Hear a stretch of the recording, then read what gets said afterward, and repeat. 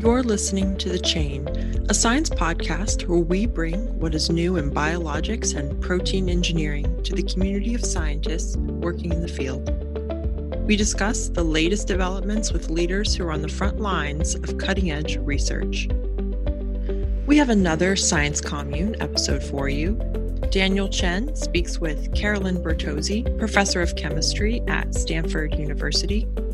This interview was a treat to listen to. Not only did they cover Dr. Bertozzi's work in glycoscience and what it's like to be a chemist working in a field dominated by cancer biologists, they also touched on the need for diverse role models and leaders throughout the field. Take a listen. We've all had that experience where the new kid in class raises their hand and has an idea that we wish we had thought of. But what if you're a mechanic and it's the school teacher that has a new idea about how to best fix the transmission on your car?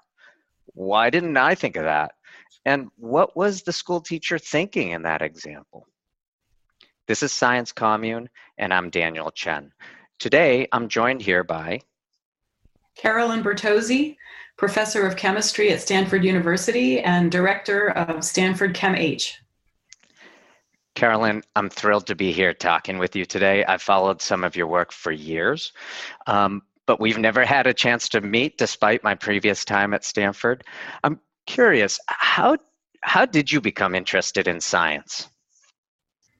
Well, I grew up in a science family, so I think that probably is the foundation of it, in that my father was a professor of physics at MIT. So even though I never felt pressured to, become a scientist or focus entirely on science, we definitely had, an atmosphere of science. We had gadgets lying around our house that he would bring home and we would play with them, and we would go hang out at his work and got to see some of his instruments. So I certainly had no fear of science. It's funny, this was not a setup, but my father was a physics professor at MIT, so I relate to that background of coming up in a very science-oriented family. I chose biology. Our parents probably knew each other. Probably. Okay. I chose biology. You chose chemistry. How did that end up, and how come neither of us chose physics? That's a great question. My dad was hoping he would have another physicist in the family, and he came close with my older sister. She ended up going into applied math. But for me, physics just didn't click. And in fact, chemistry didn't click either, to be honest. When I went to college, my idea was to be a pre-med. So when you're a pre-med, of course, you have to take certain introductory science courses. And I took physics and was just there for me. And I took biology, which I actually found very interesting. And then when I took organic chemistry in my sophomore year, again, strictly because it was a pre-med requirement, quite unexpectedly, I found that to be like the real click with my brain. So I just kind of found my passion in organic chemistry. And then I switched my major to chemistry at that point. And then that was it. Off I went into chemistry. And so tell us a little bit about that journey. Starting with an organic chemistry class is nice. It's not anyone's, or most people don't find that to be the easiest class. And I would guess that most pre-meds don't find it to be the one that they're drawn to. So it's interesting that you were drawn into this field. Yeah, I think that's true. And it certainly was the last thing I expected when I went into the class. In fact, I remember thinking to myself, boy, this is like the last chemistry class I'll ever have to take. And I thought that was a good thing, and finally put chemistry behind me. So it was quite a surprise to me how I took to it. And I didn't find it difficult at all. I found it to be the most beautiful, obvious, elegant, simple. I mean, it just really somehow felt very natural and comfortable for me to think about organic chemistry. And I used to, I remember in college, when my friends were out on the weekends and going out partying and stuff, and I really just wanted to be left alone in my dorm room with my organic chemistry textbook because I wanted to keep reading ahead and work out all the problems, and even to the point where I ran out of things to do with the textbook from the course. So I found the chemistry library at Harvard, which is a wonderful little hidden gem. I don't know if it's still there, but it was this hard to find, quiet, scholarly location where you could just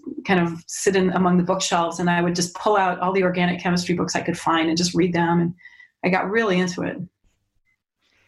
And so as a chemist, do you find that you think about problems differently?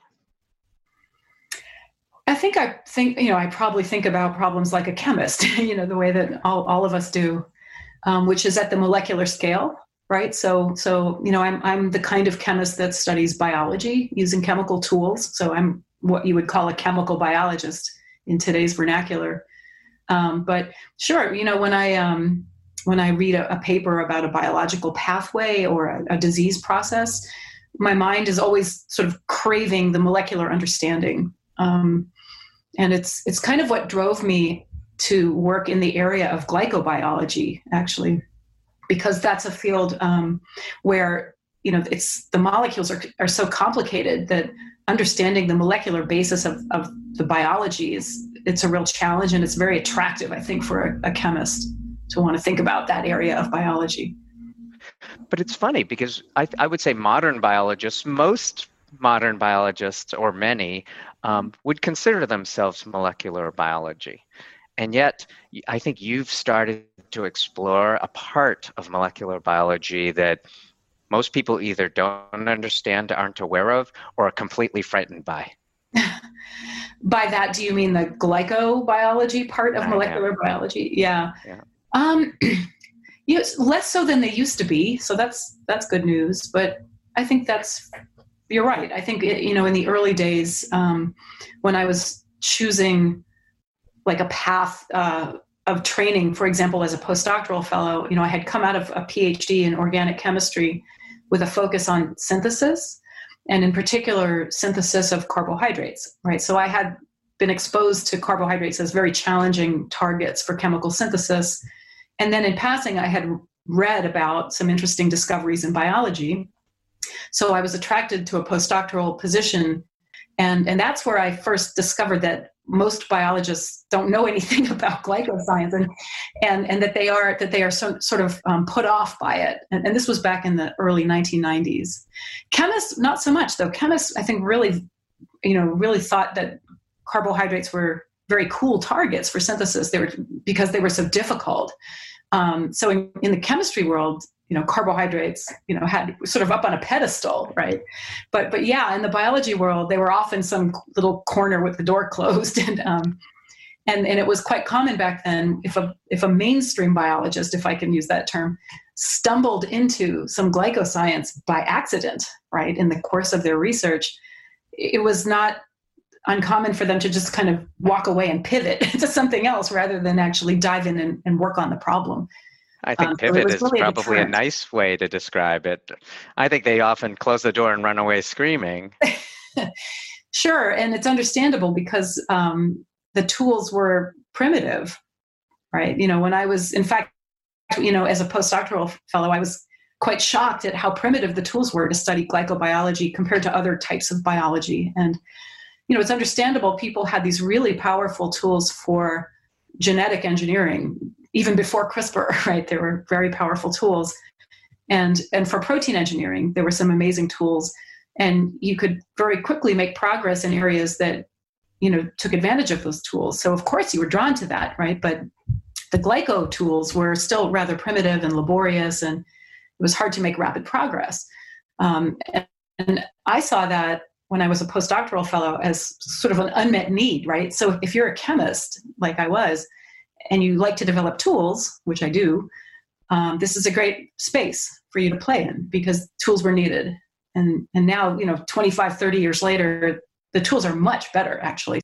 What is different about how you can approach, you and other people in this field can approach this problem, right?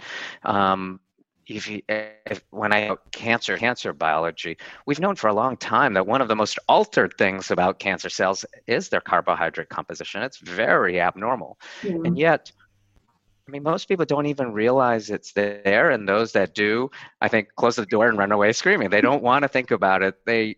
At best, they put it in the way back of the freezer.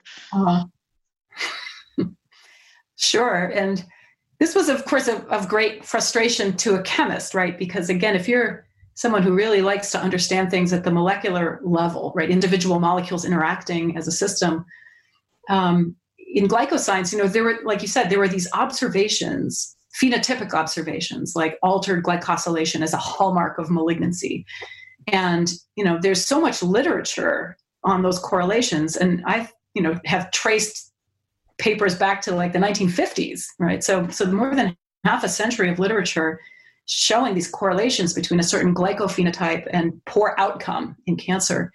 And, the person who's a chemist wants to know why, right? What's the functional, like, what are these carbohydrates doing? Do they actually promote disease in some way? And you'd like to understand that. And finally, the field has really moved into molecular mechanisms. So it's a really exciting time.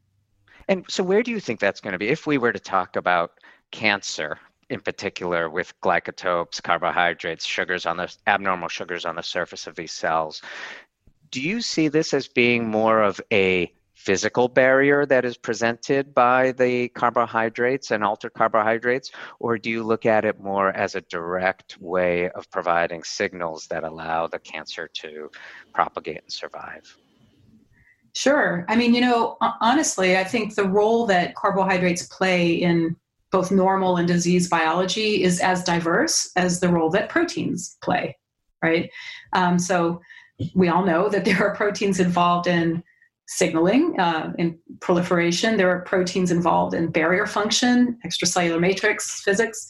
And there are proteins that allow cells to engage with the immune system. And it turns out the same is true for carbohydrates, right? They're part of that same system of biology. So, for us in my lab, we have focused on changes in glycosylation that have consequences in immune modulation.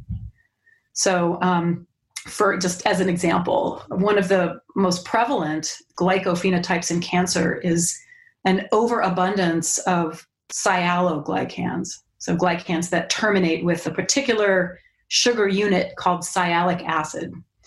And that phenotype, was first identified in the 1950s. And it's quite widespread, solid tumors, leukemias, you just see that phenotype everywhere. And, about 10 years ago, there was kind of a light bulb that went on in the field. And it came basically in the wake of what we learned about the T-cell checkpoint receptors and their role in immune modulation and their engagement by ligands that tumors express in order to evade immune recognition. And it turns out that there's a big family of immune modulatory receptors that are on all classes of immune cells, not just T cells, but all the other innate immune cells too, and macrophages and NK cells.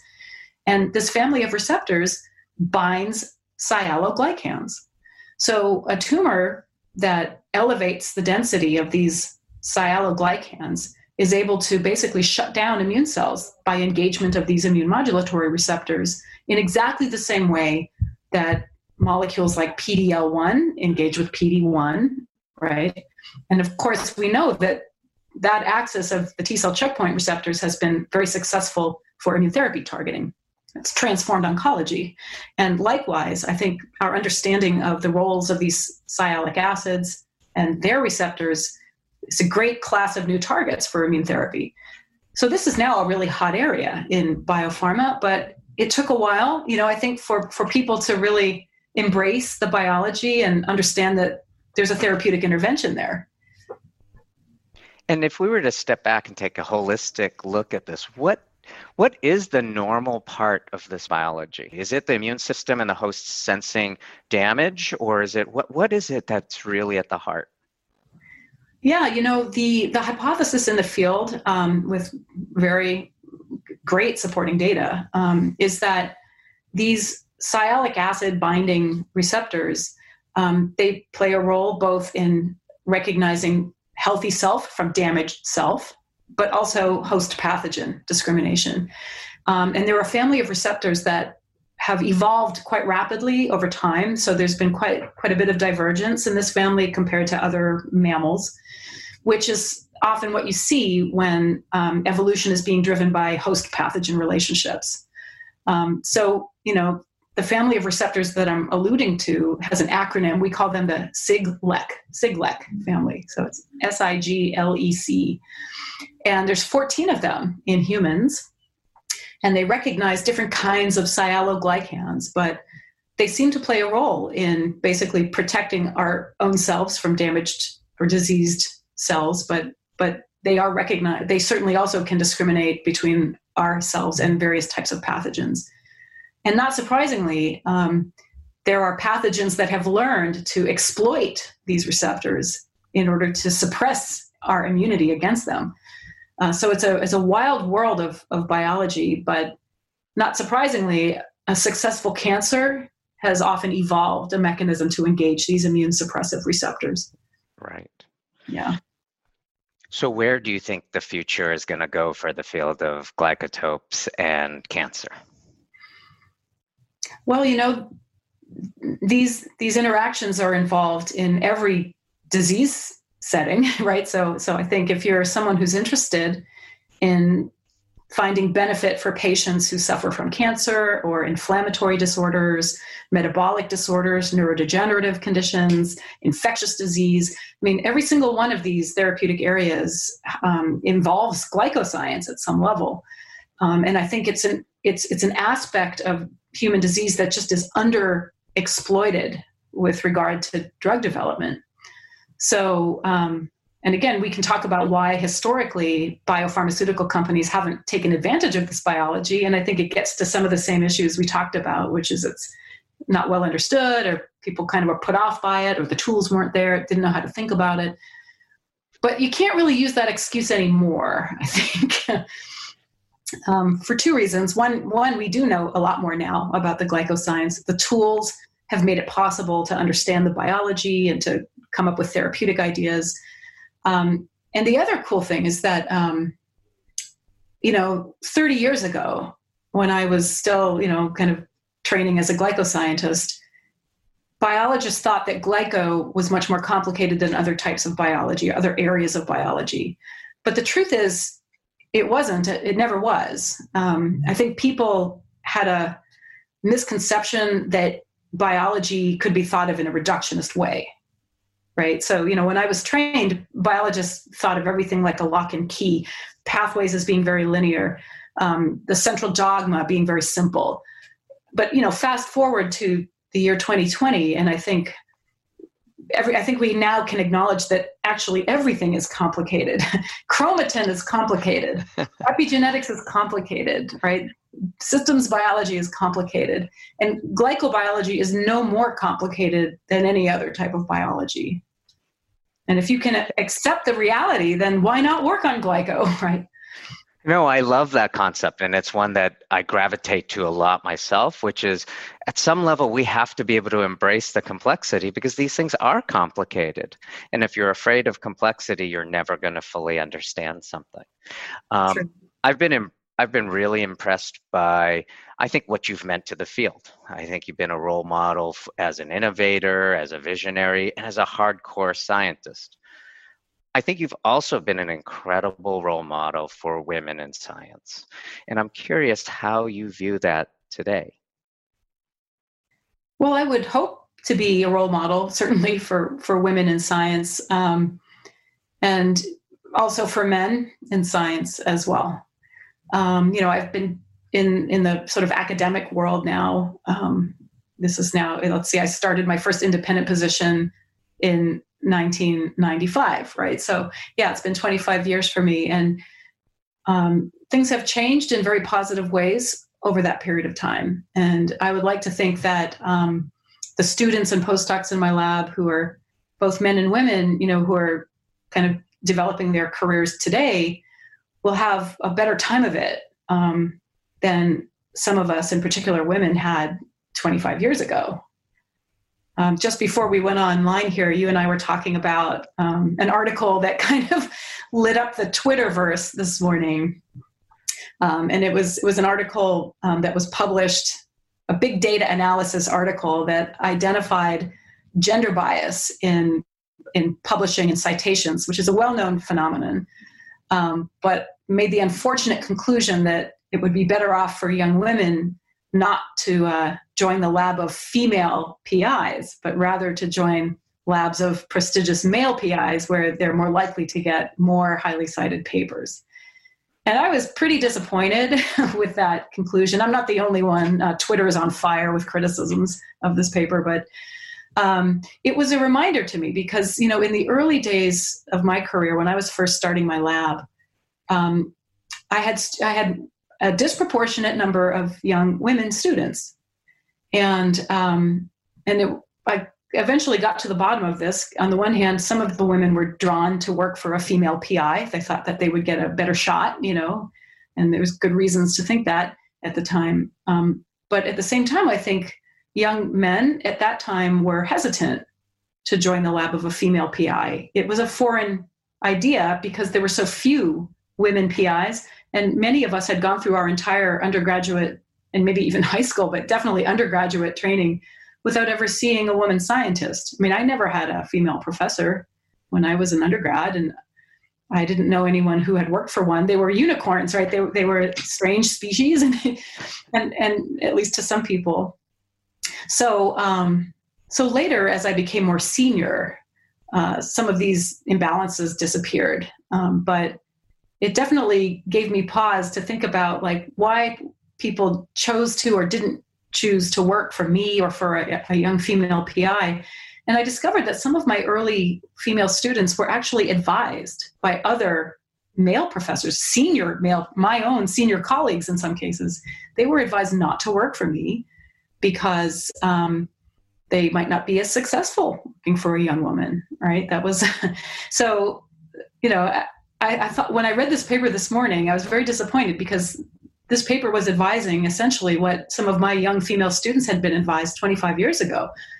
But I thought we'd moved on from that in the last 2.5 decades. And it just, it kind of further underscores how much work there is still to do. And I'm hoping that I can contribute to the change in attitude.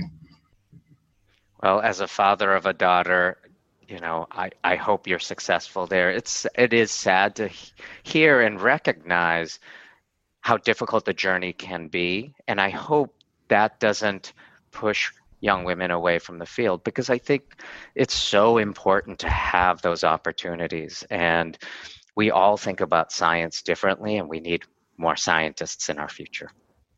Oh, I agree completely. And I would also restate the fact that I think it's great that I can be a role model for women who might work in my lab or that I might, interact with and professionally in the world. But I do also think it's equally important that I have men who work in my lab and have a female boss. I think that's an important sort of element of training, is that a man might work for a senior woman, and that should be considered, that should be normalized. And I think that will make him a better mentor later to his female trainees. I couldn't agree more. Carolyn, thank you so much for taking the time to talk to us today. I really, really enjoyed that conversation. Thank you. Thank you for joining us on The Chain. Tune in next episode for more conversations about science, research, and exploring the world of protein engineering. And if you want even more content on the latest research and biotherapeutics developments, please check out Pep Talk, the Protein Science and Production Week. Pep Talk celebrates its 20th anniversary this January 19th through the 21st for its first ever virtual conference and expo. It will feature a one-on-one networking platform, an interactive exhibit hall, live Q&A sessions, breakout groups, research posters, and more. To register, visit chi-peptalk.com. That's chi-peptalk.com.